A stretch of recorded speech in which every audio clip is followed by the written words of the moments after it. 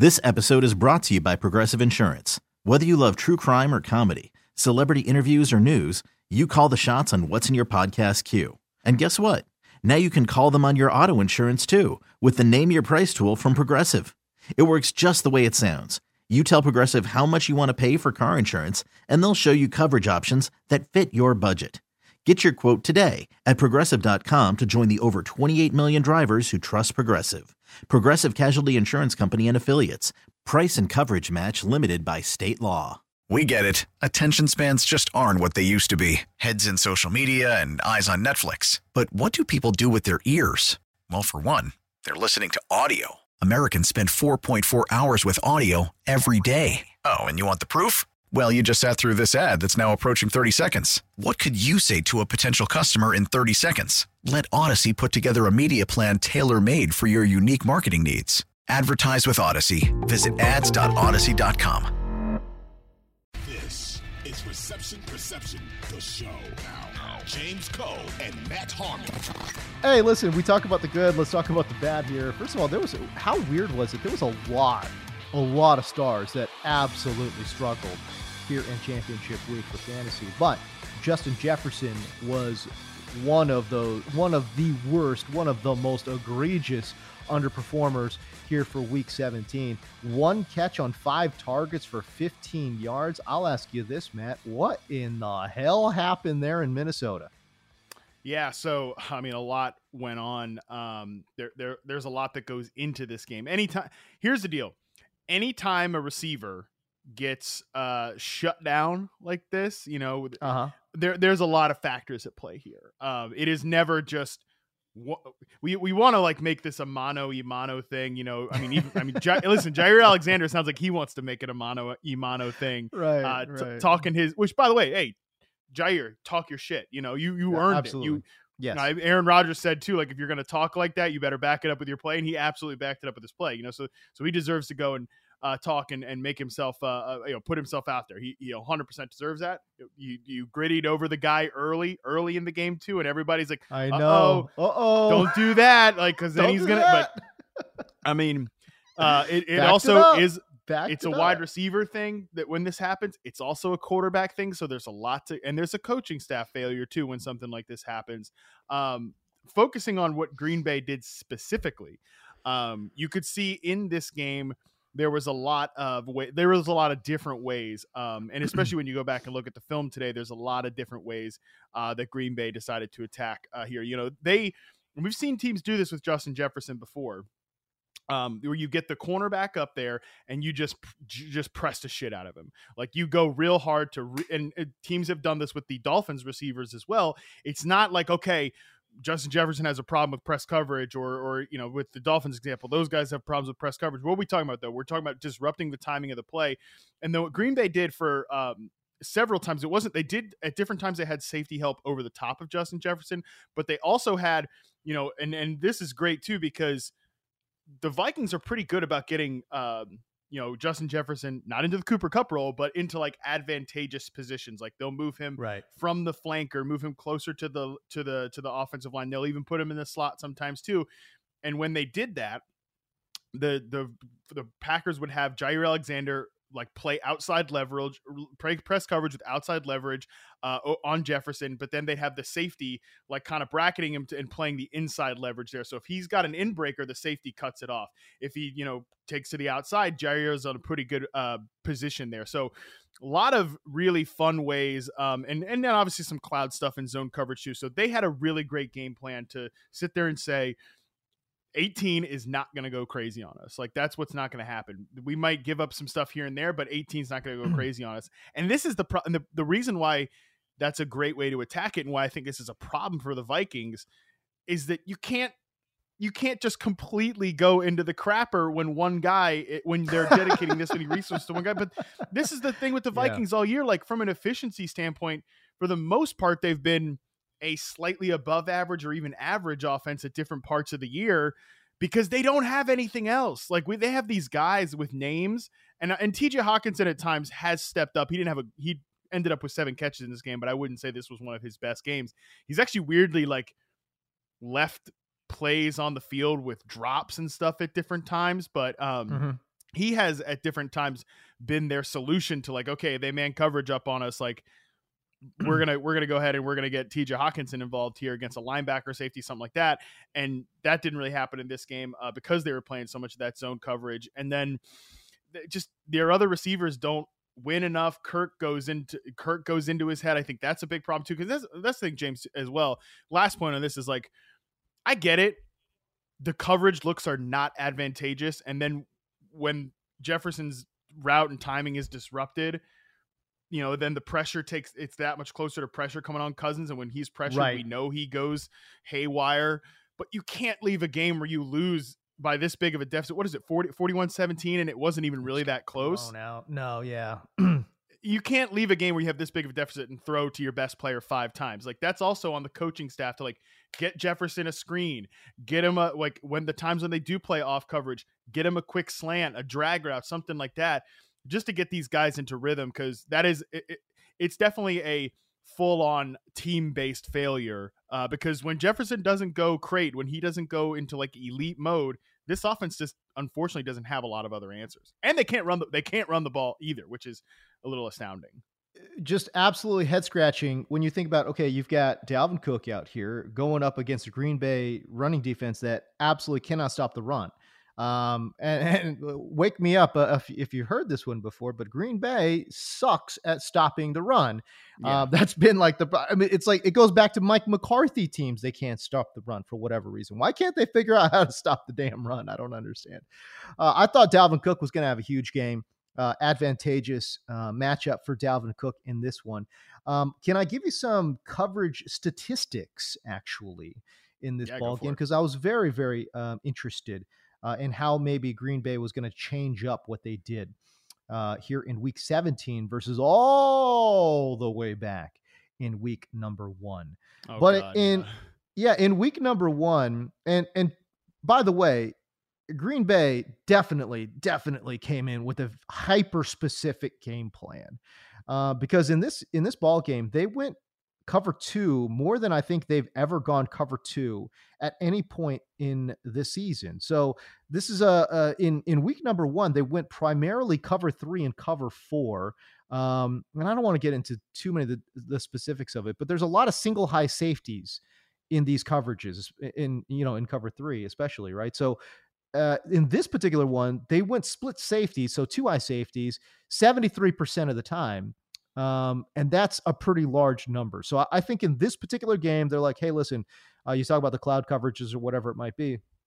They're using that with the split safeties up top. That's not what they did in week number 1, right? They try to go single high, and bottom line is, it's funny when some of these cornerbacks, get all rah and hyped up and everything, and then you look at the numbers and it's like, oh, they played zone coverage 86% of the time. It's like, how many times were you manned up with Justin Jefferson, dude? Like, come on, it's zone coverage 86% of the time for Green Bay right now. So they used a lot of zone coverage. Obviously, they did that in week 1 as well. But cover 3 versus now a lot of cover 2 and split high safeties and doing a lot more of that.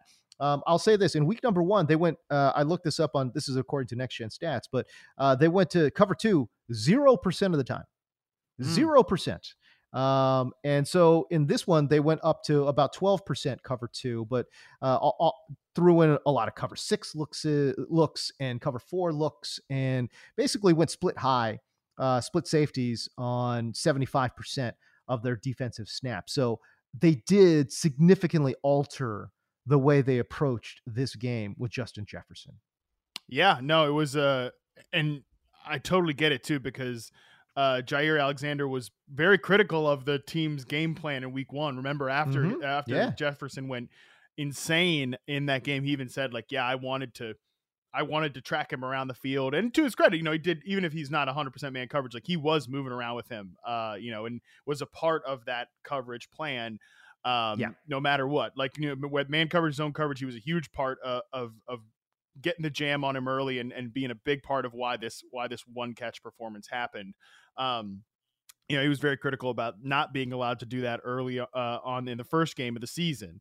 And, he even then, of course, said like it was a fluke. And then he, obviously before this game and he backed up the talk. That's all that matters. Like you can talk all you want and then you back it up, which is great to see. So I think it was really encouraging.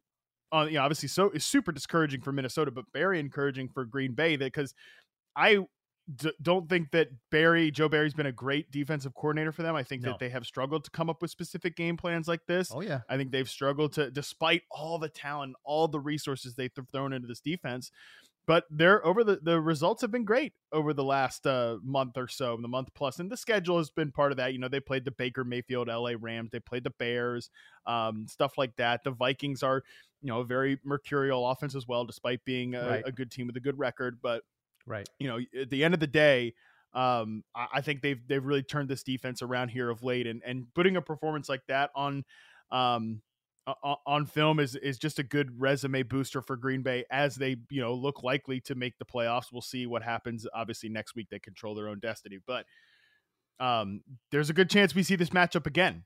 There's definitely a non-0% chance we see this matchup again. And I can't wait to see how part 3 goes. Minnesota just absolutely bombed against Green Bay, and then now the NFL gifting Green Bay with a very advantageous scheduling change. By the way, the NFL changed their schedule to make this game happen, which is very interesting. We're talking about the Lions needing to beat Green Bay to keep Seattle in it. So that's an interesting one, and certainly all the tinfoil guys are out there talking about the conspiracy theory of it all. But I will say, regardless, come on, the whole Week 18 schedule is always up in the air because they want to know the playoff scenario so that NBC doesn't get some dog. And this one was tough. That's why I was surprised that the Titans Jags game was the one that got moved to Saturday, because it's the one that you can sit there and say, like, it's a win. We know game for sure it's a win and in. Yeah, like I didn't understand once that got taken off the board. It's like, why would you? Because then it's the which I guess maybe this leans to the conspiracy, but I'm not going down the conspiracy theory pro Aaron Rodgers thing. But like once you leave that, once you take that game off the table, none of the others is like pure. Both teams win and in, like both teams go home, because the Lions' day could certainly be over by the time I get. But I don't know. I still maintain that the Lions will go all out to win that game. But last thing on the Justin Jefferson side of this, at the end of the day, if if a wide receiver gets shut down like this, it is not, and I'm not just here, caping up for big receiver. Okay. But like, you've got to have, it's a full team failure when stuff like this happens, like a one catch performance and you lose the game like this. It's one thing, cause early in the year, so much was made about that, Justin Jefferson performance against the Lions when they, really, they were one of the first teams that really dedicated a game plan to shutting down Justin Jefferson. Well, they still won the game. Okay. So it's like, whatever. Right. But when you get blown out like this and your best players held to one catch, there's a lot of failures that need to be criticized. And obviously I think I'm always going to bring it back to Cousins, and that when things aren't cleanly laid out for him, he can go into haywire mode very, very quickly. And I like a lot of the coaching. I think you got to give a lot of credit to Kevin O'Connell and the offensive side of the ball here for what they've done this year. But I think this was a failure there to not adjust at some point during the game. No, I think that's right, and that makes a lot of sense to me. Yeah, so you're right. It was definitely a system-wide failure of that. There is no doubt. Okay, so now this San Francisco Las Vegas game, we went into it, and everyone went into it thinking that this was going to be an absolute blowout. I mean, as a matter of fact, Vegas had this game as a double-digit favorite for San Francisco. We were talking about Jarrett Stidham. We were jokingly, before the games kicked off, we're calling him Jarrett Stidham. And afterwards, now it's like Jarrett Stardom, man. Like, the guy just went absolutely crazy. This is a guy that, we left for dead. The guy played in New England, was so bad when he was playing, that Tom Brady, as you mentioned in last week's episode, had to come back into a blowout game because that's how bad Jarrett Stidham was. But my goodness, the guy came and he played amazing football against San Francisco. This was a pretty good performance by Las Vegas, and one that was completely unexpected. Very unexpected. Jarrett Stidham led all quarterbacks in yards per attempt on Sunday. He was third in EPA per dropback among all quarterbacks on Sunday in Week 17. Just a hell of a performance, and I think it said a couple of different things here. One, you got to give some credit to Jarrett Stidham because it wasn't just like, all right, I'm gonna get the little cookie cutter stuff, like little slants and screens and all this stuff. Like he was really out there, slinging it. Like I said, the downfield numbers were, they are what they are. 10.12 air yards per attempt for Jarrett Stidham. He was slinging it downfield. Wow. I know. It was crazy, and I think another thing too, what I did not expect from Jarrett Stidham, and I don't look, I apologize, number one, for all the stuff I said about Jarrett Stidham. I got to give the guy a lot of credit. I mean, I was definitely bagging on him, just like everybody was bagging on him, 100%. For what was going on here. But I was like, the meme, like, I was not familiar with your game or something like that. I didn't know that Jarrett Stidham could make the plays on the move that he was making. That was what was interesting to me. According to PFF, 5 of 7 on throws outside the pocket, which isn't a perfect representation of what I'm talking about, like making plays on the move and getting out and stuff like that. So just keep that in mind. But still, 5 of 7 on plays outside of the pocket for 120 yards and 2 touchdowns against the San Francisco 49ers. Like, those were some big plays. And like I said, the ability to evade pressure, get on the move, fling the ball downfield. That was, just a hats off, hell of a performance for Jarrett Stidham. I don't think that Jarrett Stidham will be the Raiders' long-term quarterback. I think that they will probably do something else this offseason. But what it also revealed, the second thing that it revealed was, this is a good ecosystem, man. And I know it hasn't happened with Derek Carr this year. I think there is a lot of problems. Obviously they haven't been healthy all year. We've talked about that with Darren Waller, with Hunter Renfrow. The offensive line isn't perfect. Derek Carr is exactly what we just talked about with Kirk Cousins, where a guy that once you get pressure on him, Joey Bosa even said this, I think it was earlier this year, maybe it was last year. Like, we know that Derek Carr, once you heat him up, like he can go in the tank. And definitely behind a bad offensive line, he gets to that check down so fast. He gets that check down so quickly. And Stidham did not. Stidham, like we just said, evaded the pressure and took advantage of guys that are matchup problems. Devontae Adams is a walking matchup problem. He's the best receiver in football. Darren Waller, averages 24 yards per catch in this game. He's a matchup problem. So it just revealed that this is going to be, I know there are obviously problems with the Raiders, Josh McDaniels, they still blow another lead here, right? Like, they had this, they could have won this game and they didn't win the game. There are questions about the Raiders overall, but there's a reason that I think in the offseason, when they go recruiting for quarterbacks, and I think they will try to recruit a veteran quarterback, whether it's Brady, whether it's Garoppolo, whatever. There's a reason that teams should be, like, a quarterback should be excited to land here. Yeah, I think that's such a great point that you make, and not one that I actually thought about, was the fact that Jarrett Stidham, of all people, is sitting back there and slinging it. That first touchdown pass to Darren Waller, that's when you knew there was a little something different in the air, right? Like, he throws it down there. What is it? 24-yard touchdown pass to Darren Waller in traffic too. That's when you knew, okay, Stidham's playing with his hair down, This is a guy that's not messing around today. He was not coming in to be Captain Checkdown. You know what I mean? Like, he was going to come out and live by the sword, die by the sword. And, like, I tell you what, he was swinging that big thing. He was living, baby. You know what I mean? It's like, hey, and I'll tell you what, like, the other thing about it too, it's like, Stidham's girl knew she was going to be on camera too, man. Like, she brought the girls out. They were just, that looked like a club upstairs. I'm like, what is going on? It looks like a hot Las Vegas club going down up there with Stidham's girl up there, man. And you know what? Good for them, because I tell you, Stidham played great. And obviously, his gal came prepared as well, and they were rocking it. So that's all good. It was a great look all around for Las Vegas. This is not some little some pissant defense, right? This is the 49ers. This is the best defense in football. They have swallowed up stuffed in lockers. They have kicked the shit out of offenses all year long.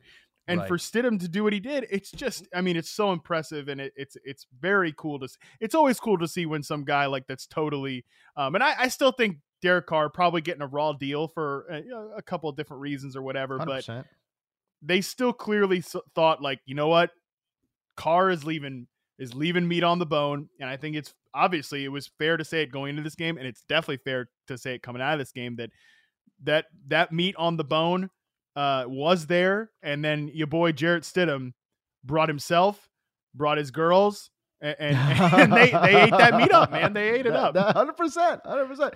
Hey, can I say this too about Derek Carr? And I was pretty vocal as well on my DirecTV show about how I just felt like, Carr got shafted, makes that team friendly deal, to get Renfrow and Waller signed and everything. And then, Las Vegas turns around and cuts him. That sucks. Okay. Now that being said, I've also been on record saying that ever since he broke his leg, he's just not been the same guy in terms of courage in the pocket. He's especially that first year back after he broke his leg, very skittish, I would say, in the pocket. And I think that skittishness, I don't even know if that's a word, but him being skittish in the pocket, I think that has been a big time issue for Derek Carr. I thought he got rid of it last year because I thought last year he did a pretty good job of hanging in there and absorbing some big hits. But maybe that kind of masked the problem. I don't know. Because again, with what Stidham did against this San Francisco, defense, letting his guys work downfield a little bit, it just was night and day compared to what we've seen with some of the check down stuff that we've seen with Derek Carr. It's definitely an issue. And even last year too, when you just look at like his numbers under pressure, Derek Carr, right. It's still better, right?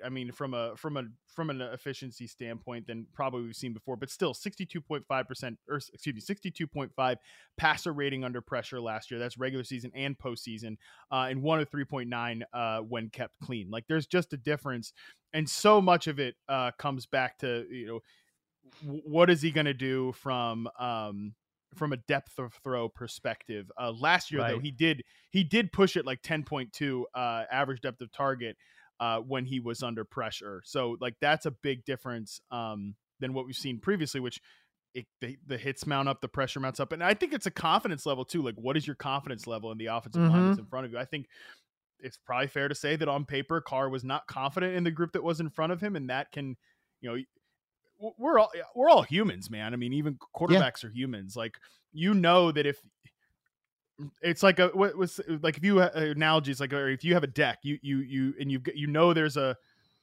like a rotted one rotted plank in the wood, your wooded deck outside. What are you going to do? Every time somebody comes over, you're going to say, "Hey, watch out for that one plank." Like you don't want to, right? Don't step in that, right? You don't want to mess that. You don't want to mess yourself. Watch that fifth step when you go up the stairs. It's a little creaky. Right. It's in the back of your mind every time you go on the deck. It's in the back of your mind every time you walk up the stairs. And you tell people about it. So like same thing. Every time Derek Carr goes on the field here, if the line's not great, he's going to have that in the back of his head, and so he's going to get rid of the ball faster. It's going to be an issue that just compounds itself over and over and over again. Same thing we talked about with Tom Brady. That's why, like, hey, when we talk about Brady to the Raiders, he better also be somehow recruiting some linemen to come with him because or else he's going to be getting the ball out too fast. So, hey, look, these quarterbacks don't want to get hit. I wouldn't want to get hit, so I get it. Devontae Adams, 11 targets, 7 receptions, 153, 2 touchdowns. He was just spectacular, man. That one of those catches, his second touchdown catch, was just a thing of beauty. How does he do this? Being able to create a little bit of separation from the defender. It's like his upper body is disconnected from his lower body. It's incredible, man. His body control is awesome. He's still a special player. And it's been kind of cool to see him win in a different way than he did in Green Bay last year. I love Devontae Adams, and reception perception showed each of like the last 4 years that he's one of the 2 or 3 best receivers in pro football, period. I mean, that he can, period. You period. Ask him to win it, run any route, he's going to win. Ask him to face man coverage, press coverage, zone coverage, he's going to get open at a rate that really is almost unmatched by anybody else in the NFL. Right. I mean, he is still, to me, like you're talking about best receiver in the NFL, you've got to start the list. You got to start the list or get to Davante Adams second on the list. I think bare minimum he's one of the one or two in terms of ranking receivers right now. All that said, like last year in Green Bay, it was so much of like Adams and Rodgers kind of like chemistry. The like, all right, Rodgers just gonna like find 17. I'm going to get it to him on like kind of these quick hitting routes, like get him, in space quickly, sort of just matriculate the offense that way. But even with Derek Carr too, but especially in this game against 49ers, it was just like, let's get it to Adams in like high degree of difficulty situations, like high leverage moments as a pure outside receiver. None of this, like, let's motion him into the slot. Let's get him a little screen or something like that. It's like, nah, let's rip it like from a vertical standpoint with Davante Adams. That has been very cool to see. Yeah, it's been very different. Obviously, his catch rate has plummeted this year. But again, I think the difficulty of the routes that he's being asked to run has certainly changed a lot as well. And obviously, he's seen a little bit of a downgrade. He's seen a significant downgrade at the quarterback. One of the guys is getting benched. The other is finding a way to make it into the postseason here. Somehow, hook or by crook. I cannot believe Aaron Rodgers is right there on the precipice of making the postseason after what was just an absolutely abysmal first, I don't know, even like the first 12 games of the season. They look cooked. They look absolutely done.